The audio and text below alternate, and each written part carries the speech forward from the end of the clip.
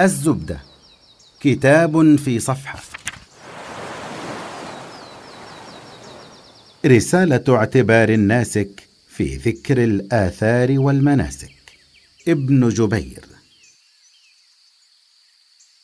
كتاب في 80 صفحة. أعادت هيئة أبو ظبي للسياحة والثقافة طباعة مقتطفات منه. اشتهر الكتاب باسم رحلة ابن جبير، والتي كانت للحج.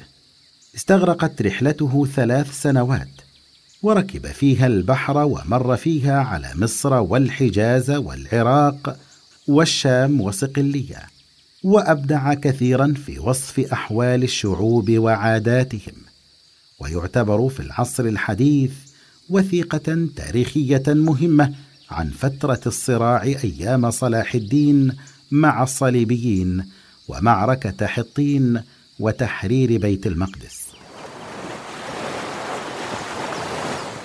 محمد بن أحمد بن جبير، رحالة وكاتب وجغرافي أندلسي.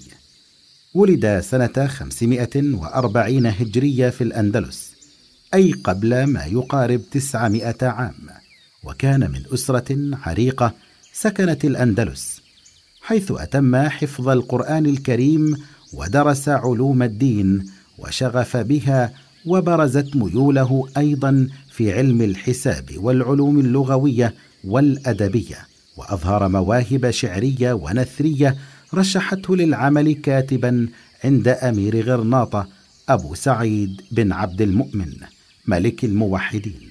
ويقال أن الأمير استدعاه يوما ليكتب عنه كتابا وهو يشرب الخمر، فأرغم ابن جبير على شرب 7 كؤوس من الخمر، وأعطاه ملء الأقداح دنانير.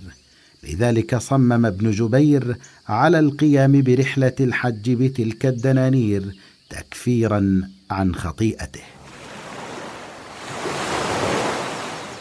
زبدة هذا الكتاب.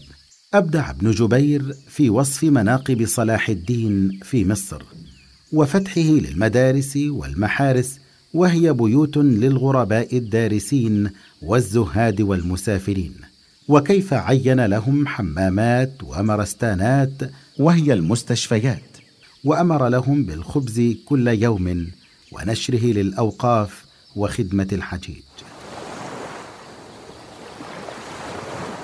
تحدث عن مصر وأهوال البحر الأحمر الذي سماه بحر فرعون، وعن جدة التي ذكر أن فيها قبة يقال أنها منزل حواء أم البشر، ووصف مكة والحرم والكعبة، كما تحدث عن مسجد وضع في مكان ولادة النبي صلى الله عليه وسلم، وأن موضع التراب الذي سقط عليه رسول الله صلى الله عليه وسلم أثناء ولادته مطلي بالفضة يزوره الناس ويتبركون به.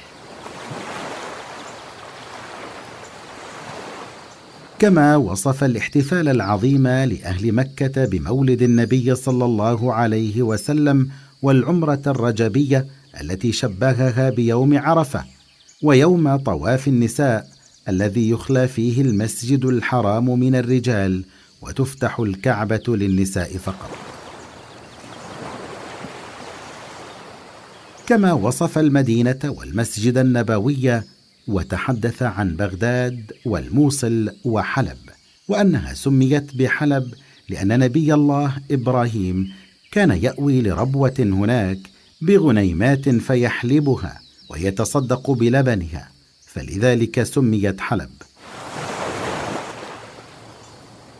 وذكر حمص ووصف أهلها بالشجاعة والنجدة، وذكر أن هواءها رطب ونسيمها ميمون، فكان الهواء النجدي في الصحة شقيقه وقسيمه.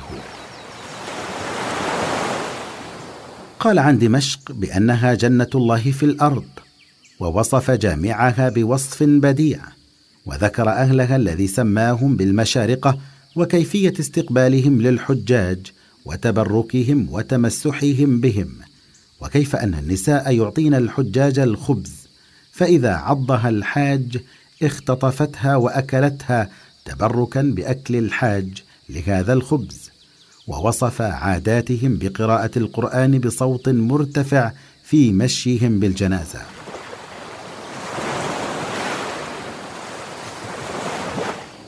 ووصف عرسا إفرنجيا في مدينة صور اللبنانية، وكيف تخرج العروس بكامل زينتها من بيتها تتهادى بين رجلين من أرحامها، والنساء خلفها بكامل زينتهم والآلات اللهوية تتقدمهم حتى يدخلوها بيت بعلها، وأن المسلمين والنصارى يتطلعون فيهم ولا ينكرون هذا المنظر الزخرفي المستعاذ بالله من الفتنة فيه.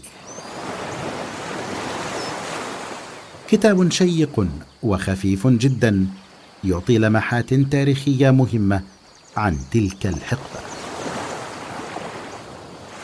الزبدة، كتاب في صفحة.